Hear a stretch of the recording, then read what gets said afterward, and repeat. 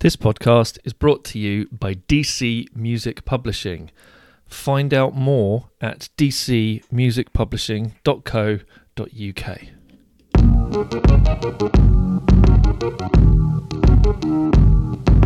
Hello, and welcome to the Behind the Music Business podcast.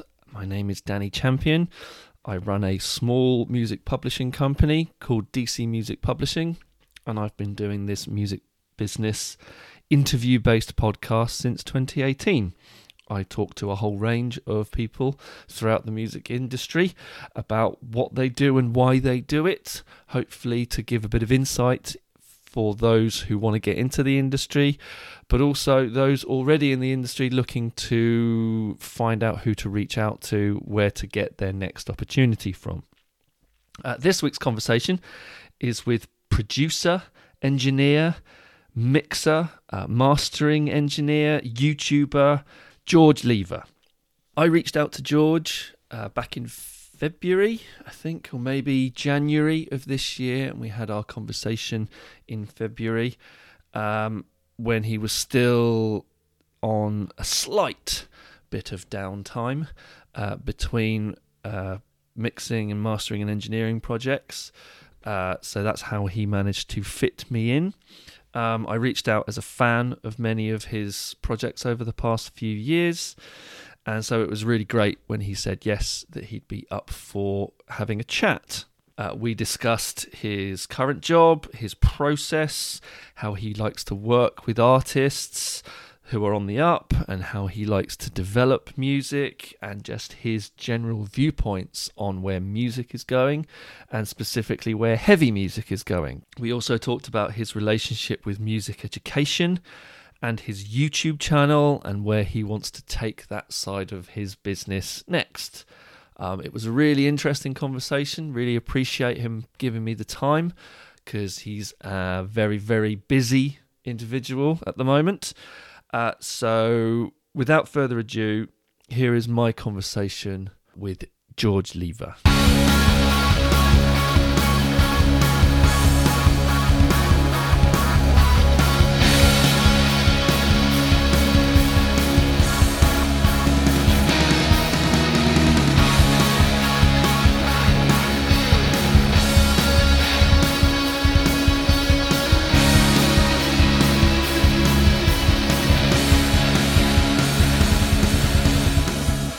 How has 2022 begun for you? Quietly. Yeah? Yeah, the industry's still asleep. It's still December as far as they're concerned. Mm-hmm. When do you think, or when are you likely to start seeing things really ramp up for your side of things? Probably April. Yeah? So, yeah, normally December through till like mid-February is when it's like quiet. It's the last few years I've had albums booked in for January, but that's really rare. Mm-hmm. Simply because those albums have come through as a result of projects that I've developed. Right. So I've been interwoven with the scheduling process, and I've gone, this is, if you want more of my time, this is the point in the year to utilize, because I'm not in demand at that point, because everyone's still asleep post like New Year's. But this year, because of coronavirus changing everything, for the most part, this year's been been pretty quiet, but I'm okay with that. It'll be different in the summer. It'll be worse in the summer. As in worse, quieter in the summer, or worse as in too busy, won't be able to think. I can guarantee you that in July I'll probably be working on 4 albums in one go. How does that, from a project management perspective, how do you find that, working on 4 completely separate projects all in one go? Are you really good at compartmentalizing those sorts of jobs? Well, yeah, I'm fine, because for me, those records typically, albums are normally pretty poorly managed anyway. So anything better is an improvement and moves better, and I don't mind it, because I don't need to be present for everything all the time in one go. I just need to be present for the moments that I can influence. Right. So what do you tend to, because obviously a producer is a lot of things. So what do you tend to focus on specifically? Are you kind of overseeing other people doing the main kind of engineering work, or are you jumping in on projects and doing kind of a little bit of mixing here, a little bit of mastering there, a little bit of bits and pieces, just working on certain instruments, just working on certain tracks? Well, my understanding of producer doesn't mean that. Okay.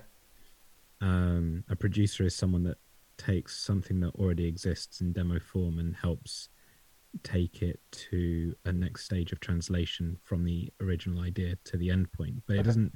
A producer doesn't always mix, No. and a mixer doesn't always produce.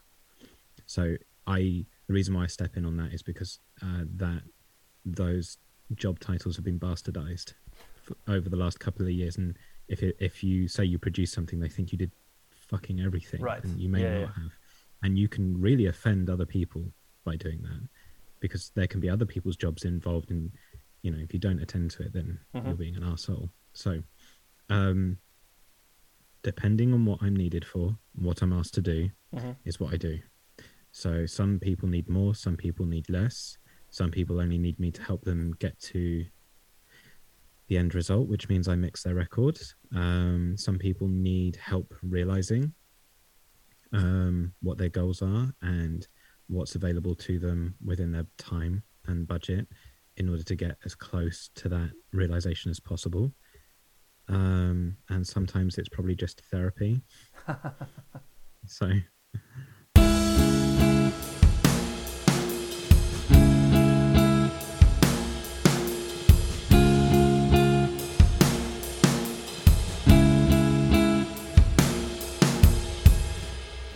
Why the music industry?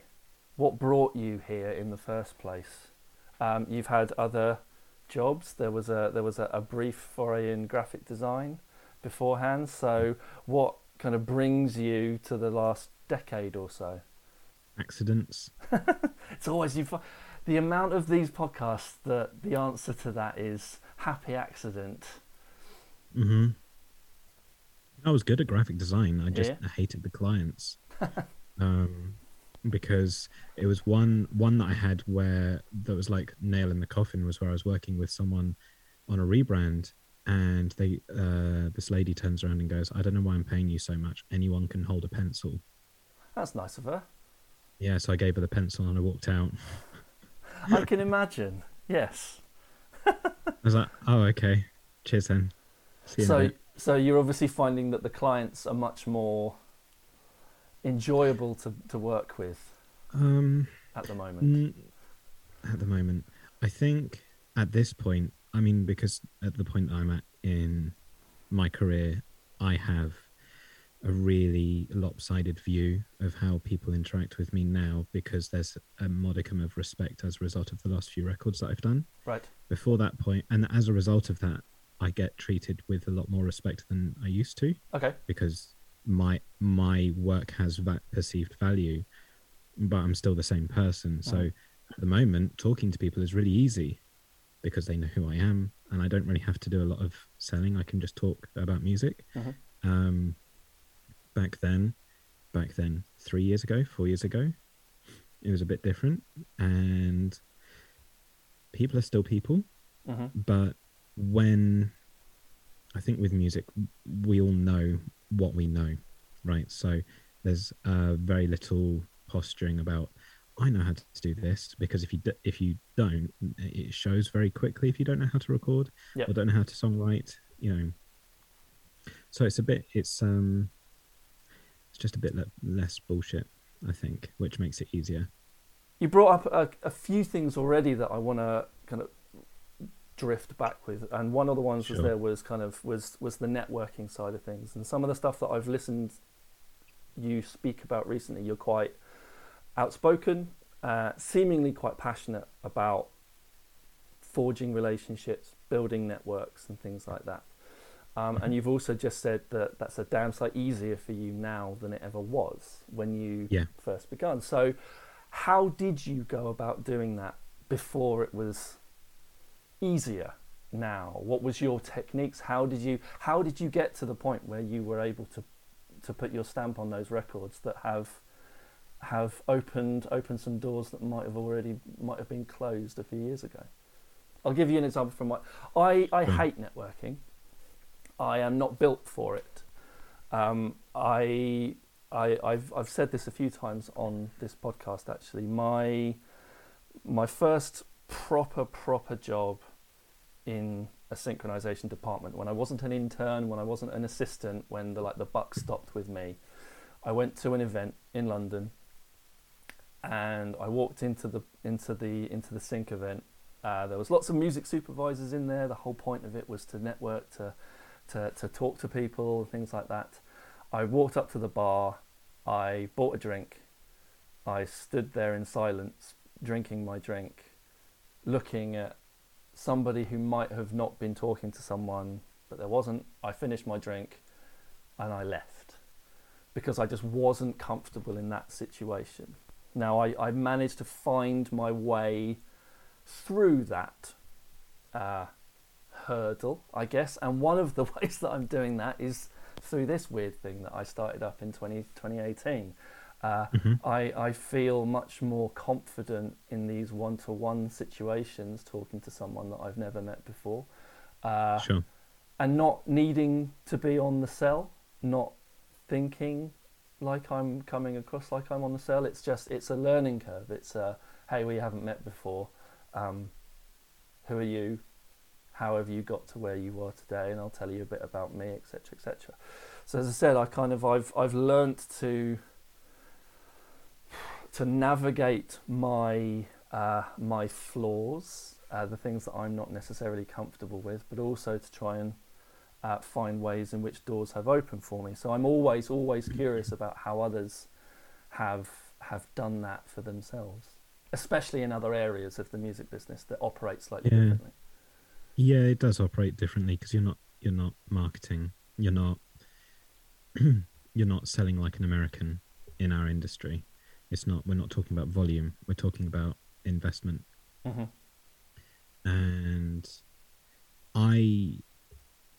it's difficult because I do all these lessons and these one-to-ones at the moment because I've got spare time, so I can teach people. Mm-hmm.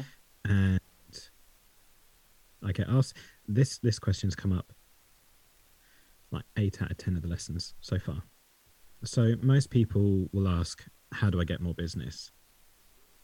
And I spend quite a lot of time with them going through that's not the right question to be asking. Mm-hmm. More often than not, most people are already doing enough. They're just not utilizing what they're already doing to the greatest extent. So there's a lot of waste in energy that's going on, or waste in their current network or market. And the reason why I say this is because for me, I was brought up around my dad. My dad's job for the longest time that I can remember was teaching companies how to sell effectively. Right. So I don't know what I do. I just talk. Okay. And that's it.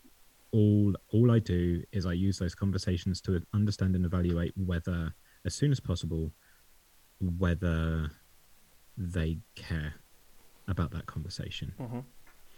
And if they don't care, I don't invest into it. If they care, then you go a bit further and see what their ambition is and see if it lines up with yours. Most of the time people are focusing on, they're treating selling themselves like selling blocks of time or units or hours at a job, trying to fulfill a 9 to 5 rather than focusing on, and that might be their goal, which is fine, but I had a different goal when I started, and so I didn't have to fill a clock in clock out sheet with communication or leads or anything. I just had to remember the points of interesting conversations that I had and whether they were going to stick with that person that I was talking to or move on to the next person. Okay. And that was about it. And you've just gradually found the people who are worth talking to and who wants to have the same conversations. Right. Yeah. Yeah. You said that you've worked on a few jobs, which means that people now contact you and say, are you free to work on this project? But you've also said that you've worked on projects where you've been kind of heavily invested in the development side of things, working on an artist that's much earlier in their gestation period, in their journey. Do you still take pride and take time in A&Ring, in seeking out undiscovered talent that you would like to work with? Do you still reach out to those lesser known acts because you want to work with them, because you've heard something in them that you would like to kind of pull out and put your stamp on, or you want to be able to help them realise maybe what they haven't realised yet? Well, I think looking at my discography kind of suggests that that's all I do. I would say there's a happy balance. Looking at your discography, you've got the likes of Loathe and Sleep Token and Holding Absence in there, and even bands like Woven War from the States and He Is Legend, one of my faves, that I would perceive as, they are in the scene that they are in. They are established, well-known those two are, acts. And then you've got a load of other stuff that you've been working on recently. I've got them in front of me here. Kubrick, In Fear, Forlorn, Urses. A few of those bands are from here. I actually taught a couple of the guys in Urses a couple of years ago in Bristol, so it's always nice to kind of see where those kind of guys are going. So I see you as straddling those worlds. I see you as still really passionate about building on the unknown, but also you are working on stuff and your name is synonymous with this area of the business as well. So it's kind of, I guess that my answer to would be that it's probably the area that you're most passionate about, working with the kind of the up and coming bands. Is that a good guess? I'll put yes, but and then asterisk. Yeah. It's really difficult to say just like block yes or no to something like that. Yeah. Because like I have aspirations to achieve certain goals that I keep to myself, which can't be done through development alone. But there are things that I achieve through development that I can't do through aspiring to the level that I wish to proceed on to. The development stuff is interesting, but it's hard because I feel for the bands that go through it, because they end up spending quite a lot of money in order to just find out whether it's viable or not. And it's often quite a big ask in order for them to understand that in order to do something new and potentially risky, but it's also not really been heard before, you have to dedicate time and resources in order to do it, and you have to treat it like a startup. And not everyone, and this is why the but asterisk comes in. So not everyone has that capacity or that aspiration in order to be able to understand that there are only two types of bands. There are bands that don't, and then there are bands that will. Yeah. And I was in many bands that didn't. Yeah, but that's also like, it's a generational thing, that the way that bands can operate now and use media that surrounds them at the moment far defeats anything that I had access to when I was in a band. And had I had access to that, and this is the bit that kills me, is the mismanagement of it currently with media in general. So we're talking about mainly music videos and outreach from the point of release. That I would say that 90% of the bands that do release material do not utilize what they've released effectively at all. It's normally just chucking a song out into the world and then going, all right, let's see how that does.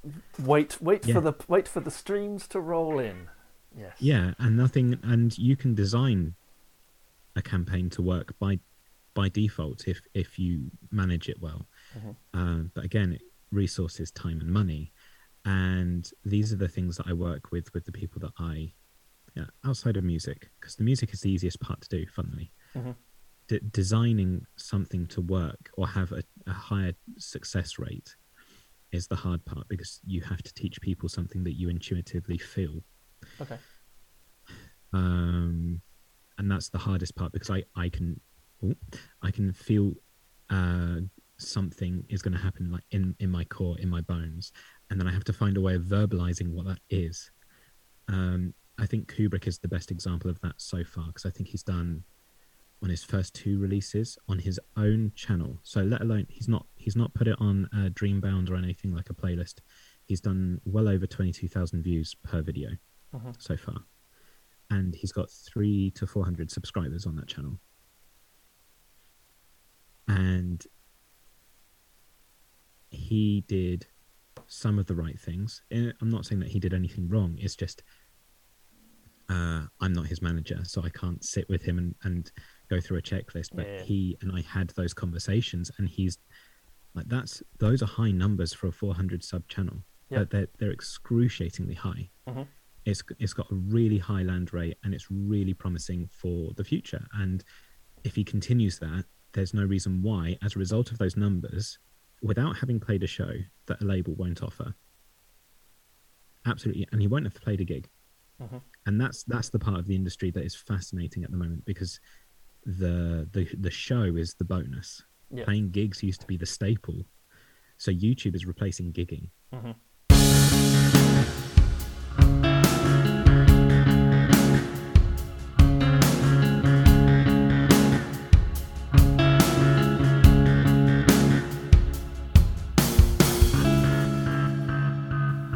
They had an issue with people being introverted before coronavirus put us in our houses, they're going to have a harder time getting people out of the house, because now we're all excruciatingly introverted now.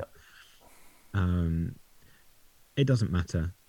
The last time the industry had a panic attack like that was when MySpace existed, and no one bought CDs, and it took them a decade to figure out how to sell otherwise. And this is where we landed. And the reason why it's outstanding is I don't even know what the genre is called. It's an extension of trap. It's basically trap music with screaming over the top. So I don't know what it's called. But there are artists out there that independently fund their own music. They get millions of streams. And I think it's per million streams on YouTube, you get around about 7,000 to 8,000 in revenue, and they drop a song every couple of weeks. Well, I've never heard of anyone making any money in music at a low level, let alone every couple of weeks being like, I feel like earning $7,000 now, and just putting out another song. And that song costs $2,000 to do, music video probably another 2, so you're earning 3, maybe 4 every time you drop something. And that's not even including revenue boosts in merch sales. You can't do that at a gig. You can sell a lot more merch at a gig, though, that is said, but you have to have the fan base in order to do it. So it's all... You have to be able to get the gig as well. Sitting down and talking to people in that sort of space is about, all we need is a booking agent. But booking agents just want ticket sales. Well, the reason why live shows worked before is because they had no other way of listening to music.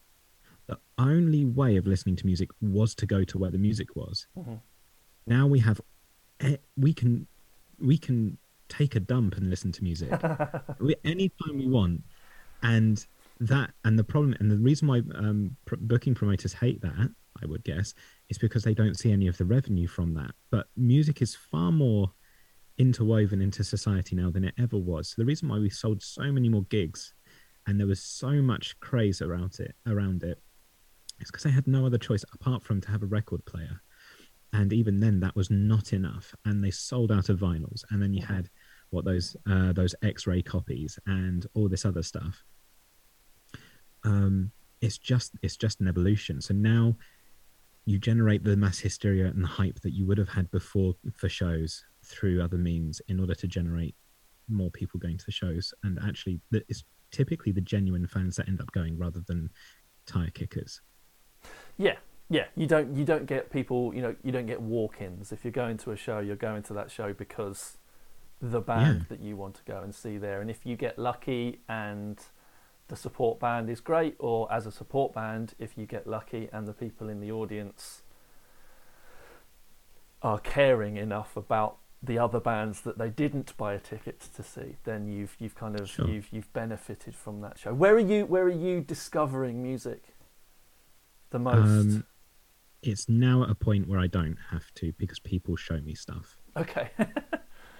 And is that just you're just getting sent link after link after link after link? No, it's more. Well, I kind of like I have my inner circle, my friends, and they know my tastes, and they'll just be like, "There you go, there's a thing," and then that will be the thing that I listen to for a bit. But I don't tend to listen to an awful lot of music. Okay, what are you listening to? And I don't, as in that's not music. Are you a podcast listener? Do you go down that road for entertainment? Yeah, I did. With the amount that I'm doing talking, or I'm on the phone, or I'm doing lessons now, I just kind of find anything that is sound pretty invasive. Okay. At the moment. So normally, if I'm listening to music, it's whatever is on the PA at the gym, and then whatever is on Radio 5 in the car, and then I'm home, and I'm like, I'll tell the HomePods to shuffle all music, and it will be whatever turns up. But more or less, like, and I say it with like as much consideration to people's efforts as possible. It's really rare I hear something that I've not heard before. And it's quite difficult to do something genuinely new, innovative in 2022. I think it's... Well, I mean, we probably said the same thing 10 years ago, but I think it's, for me, it's just that my interest now is about fusion. So it's about what can I bring. Metal is established in some shape or form of what its core device is. What can be brought to the table that is acceptable, that hasn't been done before, and what shape can that take on? And that can be song structure, dynamics, other genres, combinations of instruments, whatever, tones, textures, computer game ideas. And the one that I've spent a lot more time listening to as a result of this is drum and bass. Okay. At the moment, because I didn't usually used to get on with electronic music at all. I didn't respect it, and that was my fault. I didn't get on with it. That was my fault. And I've just spent more time. I spent more time trying to understand and appreciate why, not the punters, but why the people that make it love it in the way that they do. Because if anything, people that love drum and bass really, really love drum and bass. Yep. Like really avidly love drum and bass. Yep. And that's pretty rare in music to be like that incessant on something like that in itself. Like they love drum and bass the way that I love coffee. Okay. And I really love coffee. I really love good coffee. And to the point, so I've spent time with just recently hanging out, talking with other drum and bass producers and being suggested things. And because I know like top level what would be considered like commercial drum and bass, but I wouldn't know what is actually like roots level drum and bass. Yeah. So that's been interesting, and it's just about I'm immersing myself in that idea to see what can be ported over, or if anything can be ported over, because I think it can. I just haven't figured out what those elements would be or how that would be interwoven. Like you can imagine it, because they're both pretty heavy, they're more or less at the same tempo, and they're almost completely groove or riff orientated, so it should work. It's just how. I mean, there's obviously been bands throughout the years that have kind of smushed the two together in some way, shape or form. Usually either, this is drum and bass with a little bit of guitar music influence in it, Yeah. or this is guitar music that's got a little bit of drum and bass influence in it, but not, as you point out, as like that full-on fusion between the two. Would you say? Would you agree with that? Yeah, because there's a level of interwoven where what I imagine happening is the listener not being able to tell what is organic and what isn't Okay. as a result of it. And I think it's that morphing between knowing like relatively what is possible in real life and then what is possible within a digital domain, and then obscuring the truth in that way will be quite, if done well, would be quite addictive to the listener. Mm-hmm. So it's those ideas that I get like quite curious about at the moment. Okay, and then kind of slightly going backwards a bit, but in metal, in alternative music at the moment, what is and who are, I guess, piquing your interest the most? Well, there's a lot more drive at the moment in terms of independent DIY artists now.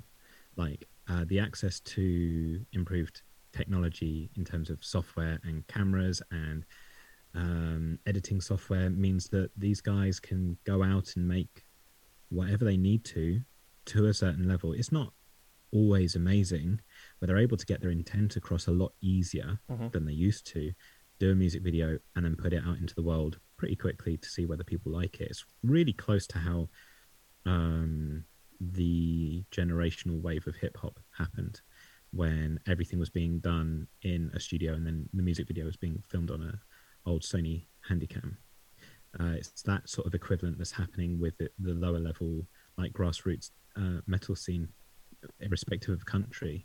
We have access to everything. We're not having to pay people if we don't want to, and the people that are really talented at that do really well, and the people that aren't talented can still have their songwriting chops highlighted, or maybe they're better at cinematography than they are at writing music, and there's kudos in either direction.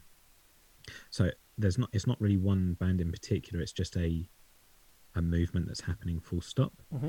That I think is quite promising, even though considering that we've had probably the worst couple of years for being creative, I would have thought.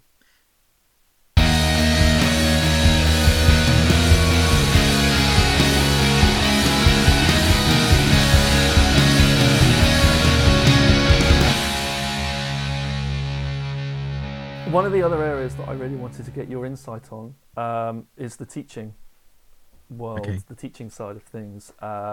I listened to your appearance on the Metal Intent podcast from last year, and there were some interesting insights that you mentioned about your enjoyment of the education side of things, the teaching side of things, but also your frustration in certain areas.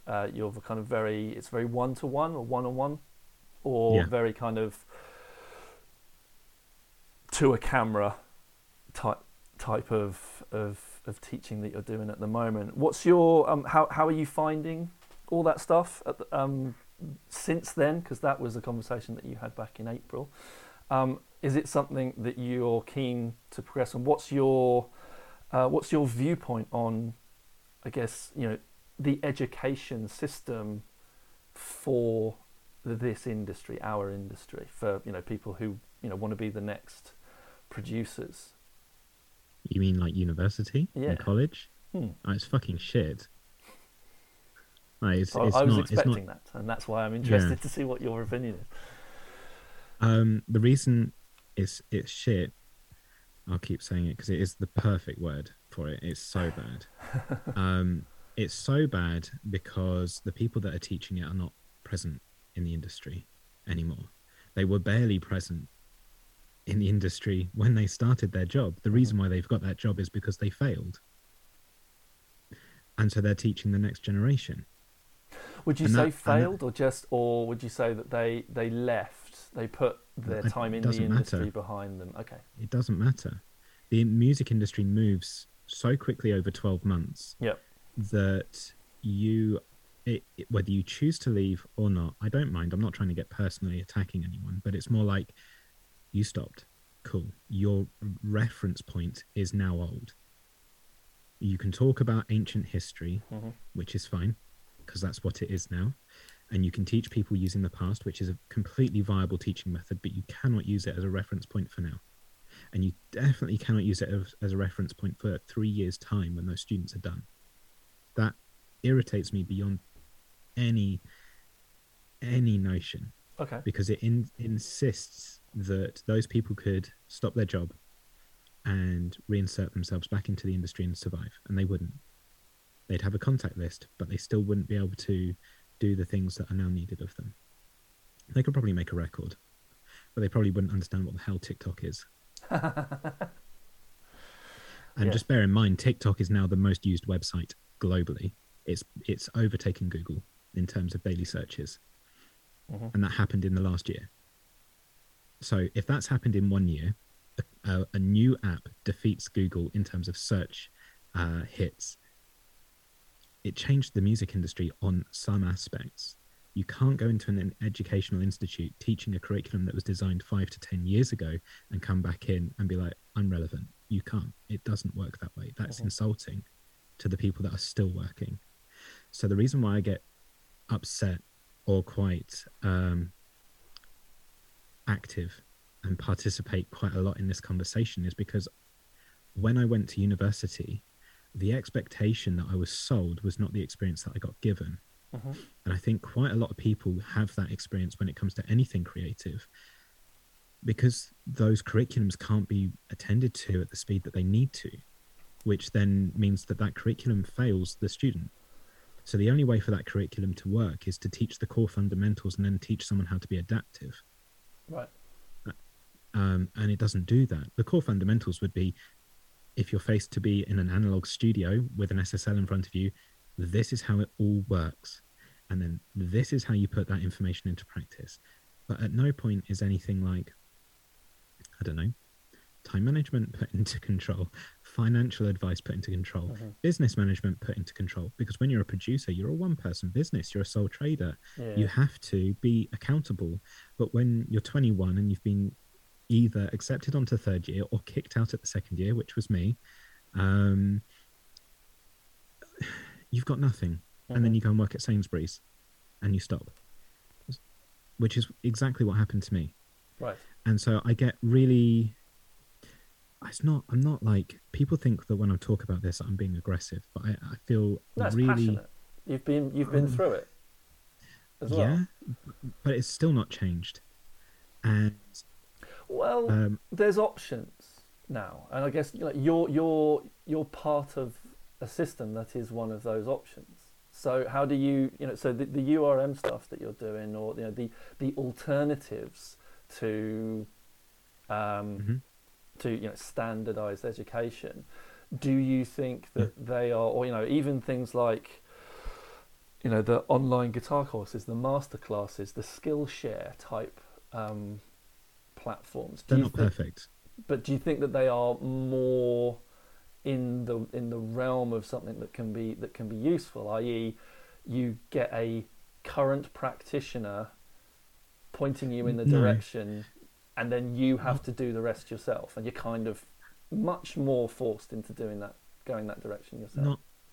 No, because the reason I'm going to say no, and I know I work with URM, and that's because I like those people, and I agree with that company, but they also know that I feel like it doesn't tick all the boxes. So I'm just going to say everything as it is that if you're at university, I'm just going to go like, if you're already at university spending however much it is per year now, too much. The idea that you then need to spend more money in order to fill the gaps to stay relevant makes me feel uncomfortable. So I can't advocate for spending more money to fix the thing that you're already spending money on. And then I also can't say that a course like that fulfills the things that university is excellent at, which is having a lot of time and face to face with other humans trying to achieve something similar. That's never changed at university. That's always been the core fundamental of what makes university a unique experience that I will always tell people to go and have, no matter how much I will be unhappy about it, is that discomfort, that level of sustained discomfort with other people teaches you so much about yourself that you cannot get it anywhere else at all. It's just at all. It's so intense for 2-3 years or more that you need it to be able to build up what your core moral values are, and build up your boundaries. Anyway, that being said, those courses are designed through the want to make money, and that user base drive the content as a result of spending money, which doesn't always necessarily mean that the thing that gets taught is the right thing, because the content creators are making something that is being requested. It does, and people don't always know what they need. Right. So you're sort of in a catch-22 in some ways. You have a content application where you can make stuff on demand. Like, I can make a course in a week for URM quite happily, and it will work, and they'll be happy with it, and it'll get signed off. But the courses that I would like to talk about, no one watches because it isn't sexy. And that's literally what, and the reason is because the amount of people that I have coming up and doing lessons with me going, I want you to help me mix. And I sit with them and we talk, and I go, well, you don't even know how to record. How are you supposed to understand how mixing works if you don't know what you're working with in the first place, or what is viable with these sounds? And so there's an amount of appreciating or respecting, and this is why I talk about ancient history, respecting how it was done in order to be able to inform you to how it could be done, and then what can be broken as a set of rules later down the line. It's really difficult to unlearn bad habits otherwise. So it's not that we're fortunate to have these digital online courses that fill in the gaps. They're not perfect. It's why I prefer YouTube overall in terms of as a platform for education in general, because the person that uploads is the person that determines what's going to be made, and you value that channel based upon the way that you invest your time in that person and whether you value what they make. So that could be a channel that just does those really annoying 5 reasons why you suck at guitar type videos, or you can have, and that's the majority, that's 90% of YouTube in terms of like, this is bad or this is good and this is my opinion, why you should believe me. Or there are people on YouTube that genuinely try and teach you through storytelling and sharing experience and allow you to have a window into their life and their problems and their weaknesses. And that's where real education exists. Being able to sit with someone in success or failure and see what they managed to achieve, what they acknowledged along the way, and what their starting point was and what the result was, can teach you so much more than any of those things. So that's where my confidence is, but it requires quite a lot of investment, not just on the person that's telling those stories, because it has to sound good, it has to look good, it has to be structured in a way that, and telling stories in video format is aggressively difficult, especially to keep someone's attention for 10 minutes, which I cannot believe is an achievement at the moment. But it's true.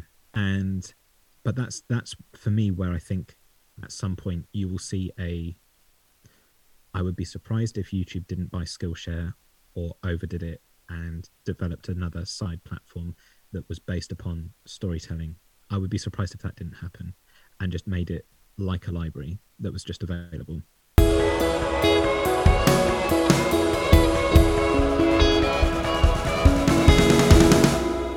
And is that whole system, because obviously this was something else that you spoke about on the Metal Intent podcast, and it's something that you are obviously quite passionate about, and from watching your videos on YouTube, it's something that you are doing to a degree already. But as you said, you are at the moment available to do things, and then suddenly you will not be available. So I mean, has this past few weeks been full of you making making YouTube content that will be released over the coming weeks and months? Is it something that you are hoping that you can ramp up? I would like to ramp it up. I would like to also say yes to that, because that was my intention. It's more,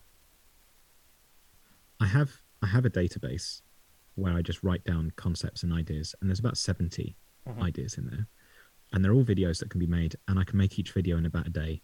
And I'm really aware of this, and that's almost the worst part. I know how easy it is to do now. Okay. And realistically, all I need to do is take a week or two out and just do a whole batch and give myself some leg room on the channel, so that I can just get ahead of myself. Because if I did that, I would have 3 months of content if I just did it every day for 2 weeks. But the problem is I have to earn money at the same time. And I understand that. What I've noticed is that if I'm teaching, because all my lessons are international, I teach 5 p.m. through till 9 most evenings at the moment. Right. And I'm screwed.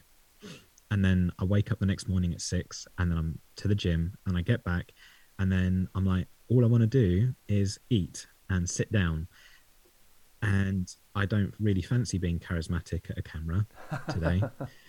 And so, like, my last lesson of this batch of lessons finishes on Monday the 7th. So I can reevaluate at that point. I'm actually going to BIM on next Thursday. So that might be something that I film and I just talk about as an insight into this is a thing that I did. Have a look. The end. It's not much of a story, but it's just this was I did a thing and I either succeeded or I didn't. Like, you know, title it "Telling Everyone to Quit University for an Hour." Nice. I'll come along to that one. Yeah. Like, why university is stealing your money, and just everyone's going to be like pulling a face. Like, yeah, I would like to make more, but it's difficult because at the moment everything I do is revolving around myself in my home or myself in my studio, and what I would like to be making or storytelling with is the action of doing new stuff, because I can make that video, right? I can make that video in my home, in my studio, and talk about a new subject. But how many times can I do that before it stagnates? I think it's not. I think I can get away with it for a few, but then it's boring, and I can't comfortably invest into doing something like that where I know that I'm then just making something for the sake of making something. That's not why we do music. It's not how I apply myself in any other aspect of life. So then why would I start to break that rule to be relevant on YouTube? I should simply just make something when I feel compelled to, and then share it when the time's right. The YouTube algorithm just rewards you for being a moron, you know, just constantly uploading and not really thinking about the quality of life that you've got or the quality of what you're making. So I'm more comfortable just being like, you know what, this is a good story. I can tell it, I can share it, and I don't feel like I'm going against my core values to do so. But there was a point where I was like, I could just upload every week, and then I'll have numbers, and then there's like this voice at the back of my head, and it was going like, and then what do you do, mate? Like, you get your numbers, because I worked out, had I uploaded consistently for a week for 2 years, I'd hit over 50,000 subscribers. Yeah. Probably more than that. And I was like, cool, then I'd have 50,000 subscribers. And then I had no idea what I would do with that. Yes. And I'm like, well, why do I want 50,000 subscribers? Why do I want, like, why is that an achievement? I already know that I can do it. So actually, because I know that I could do it, I don't have to do it. The whole point of doing it before was because you didn't know whether you would achieve it or not. But I know that I would do it. So then that's not, it doesn't, and I don't want money from sponsors. I don't want people to be paying me to talk about stuff that I don't care about, because then that changes whether I'm a viable point of information, whether I'm trustworthy, because everyone has a sponsor, and we all immediately internally go, okay, you're saying you're not biased, but come on, you know? So it's just, I don't want to be in that position where I need to earn money from something that I genuinely love doing. So yeah, so your the reason why you would want to do that is to see if you could, rather than where it would take you once you did, I guess, is what you're Right. trying to say. Yeah. Which is an interesting thing, because you kind of said, yeah, you get to 50,000 and then what? It's like, well, then you just carry on, and you Right. carry on uploading 3 videos a week or whatever, and you get to 100,000, and then you get to so and so, and then you get so and so, and then it kind of becomes, the point of it becomes just to do it, rather Right. than what are you actually trying to achieve. So I guess, I mean, would that change if you know, rather than using something like a YouTube, that you built it into your own website and what you're doing with your own teaching thing there? So the kind of the, whether it's a paywall or whatever, or the, you know, the email addresses, it comes directly to you. So, you know, it's you're Yeah, but not a I don't slave need to the algorithm and things like that. Yeah, but like having a paywall or a mailing list is still another version of commerce. I don't want to make stuff in order to earn money off it. I just want to make stuff. Okay. And so it's more the psychological reward that you get as a result of uploading more, because YouTube goes, haha, look at what we can do if you actually put some effort in. Mm-hmm. And all I want to do, and I've been talking with a few different companies about this at the moment, is closer to storytelling on a journalism level. If I do it properly, Yep. It's, you know, these. So I'm gonna like make a segue, but you'll see in a second. I don't know if you've ever watched someone's like some of these cinematographers that do videos where they've just gone to a new country and they don't talk over the video, they just show you what they've experienced. Right. And it'll be these 20-minute long videos of anything and everything, just shot in a way that you're being shown a story visually, and you're allowed a moment of escapism through what they're showing you, and it's their personality being portrayed visually through what they're looking at and what they're experiencing. And it's a really interesting experience. And I always loved that idea of showing that, but for music. Okay. And the experience of, and that can be anywhere. That's not just like being in a recording studio, because that's like that's the lowest hanging branch of that idea. But it's the progression of, if it was the progression of a song from conceptualization to actually playing it, that's a far more compelling story, especially if you see 3 acts visually without a narrator and you get to experience that. And it's closer to that narrative driven fly on the wall, but just like you're being shown the moments where the things either go well or go badly, and then you see the release and at the end. And that's a far more interesting visual narrative that you would sit with. And then I started talking, and that's something that I would love to be able to do, but it would take me such a long time to achieve that in and amongst my job, not being paid to do it. And then I've spoken with one company, and we're going to give it a go. Cool.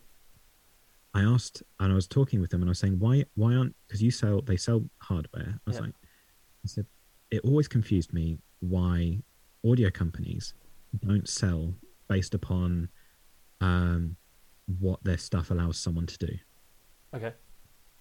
For example, a person buys your product.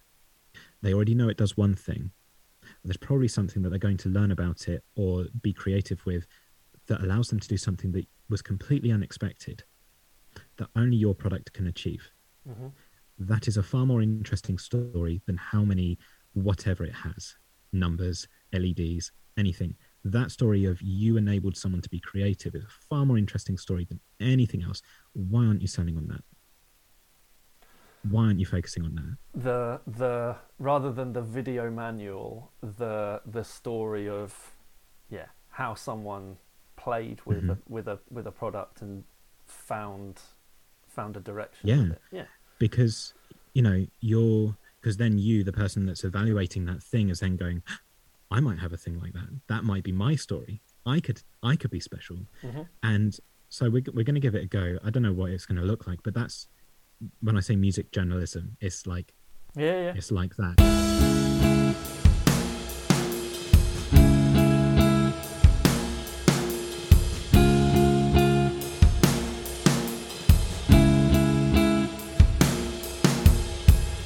What are you excited about that you're working on in 2022 that you are in a position that you can talk about? That face suggests not a lot. I.e., not a lot that you can talk about. Yeah. It's not, there are things that are conversations that aren't confirmed, but I've had 2 or 3 calls now where I'm like, if this happens, this would be really fun. Let's tweak the question slightly, saying that what bands should those of us who listen to this, should we be checking out this year? Who's got stuff coming out that you're excited about, whether it's because you just love them as an artist or whether it's because you have worked with them in the past, are working with them? So what I can say is I've got records with a band called Banks Arcade, Monuments, and Thornhill coming out this year. Mm-hmm. Very excited about the Monuments track, Monuments record. Oh yeah, the new single's tomorrow. Mm-hmm. Which is cool. It's not my favourite one off the album, but it's, you know, they're saving the good never ones. Is. No, yeah, they're saving the good ones. Like my favourite really is the opening track of the album. Right. No, it's not. It's track 9 and track 4 and track 1. Track 10's good too. So just quickly, you know, how did that project come about? Was that them reaching out to you? Honest truth, I bullied John Brown daily. Fair enough. As a joke, because I was like, "Is your album done yet?" And he's like, "No." I said, "What about now?" He said, "No." And then I said, "So who's mixing it?" And said, "Oh, we think we'll get this person." I was like, "Why?" Like, there's no point. But I'm here. Nice. I remember I haven't spoken to him ages and he's gone. But I was in bands in the Cambridge area and Northampton era when John was in Fell Silent. Uh-huh. So I've kind of always been interested in whatever he's been doing and all that sort of stuff. So yeah, that's why I'm such a big fan of Monuments and that, because it's my knowledge of him and his talents have go way he's a back. good guy. I mean, they're all really nice people. Yeah. But no, I took my chance and I just said, I'm gonna have a swing at it, and so they let me have a swing at it, and I turned the mix in. It was Lavos, so the first single that they sent out the other couple of months ago. Yeah. I turned that in within about 3 hours of getting the files. And I got told an hour later that I had the gig. So that was just, again, most of this stuff comes back, you know, we're going to go full circle now, comes back around to that intuition with talking to people. Mm-hmm. And I don't know, I just trust my gut instinct with when I'm talking to people, whether they would be receptive to me being an arsehole about talking about that sort of stuff, but not having to be delicate, and just making a joke out of it. Because 9 times out of 10, it's not going to hurt anyone, and the likelihood is that they've not even thought about you or considered that you'd be interested, and it's not because they don't like you, it's just because they don't think anyone cares about their stuff. So you kind of got to take the shot, honestly, and be a bit cheeky. Nice one. George, thank you so much for chatting to me today. Really, really appreciate you giving me some of your time. That's okay. Thank you for being flexible with starting the call. That's all right.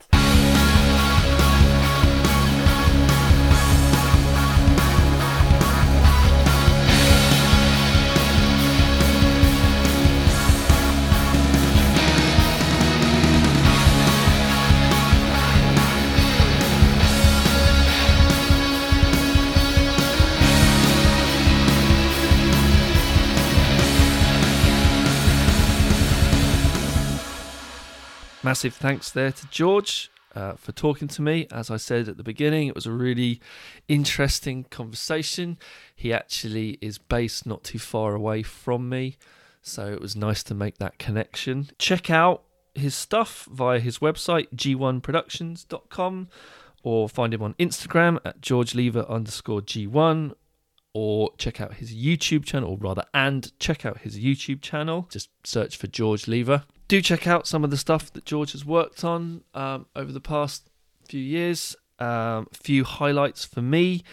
He's been working with Monuments on their new stuff, so their latest stuff is all with him. Check that out. Monuments are a great UK-based progressive metal band. George also works with Lowe's. He also works with a few lesser known UK acts, so check out Ursus, URSUS. Check out Kubrick. That guy's doing some amazing things. We spoke about him in the pod. And do check out Poisonous Birds as well. The music for the podcast is by Bloompool. Do check out his stuff on Spotify. He's got a couple of albums and a few EPs for you to check out. The track that I'm using at the moment on the podcast is from his 2020 album, A Soul on Fire. Also check out his Moonlight Sessions playlist that he curates for a whole range of different kind of dream pop, atmospheric instrumental music. And find him on Instagram at bloom.pool. You can get in touch with me via email at behindthebusinesspod@gmail.com. Go to my website, dcmusicpublishing.co.uk. Find me on Instagram at dcmusicpublishing, or find me on Twitter at Danny Champion. I've got a few more of these to come. Then I'm going to take a short break in order to make some more and do some other bits and pieces. So until then, thank you very much for listening, and I will speak at you very, very soon.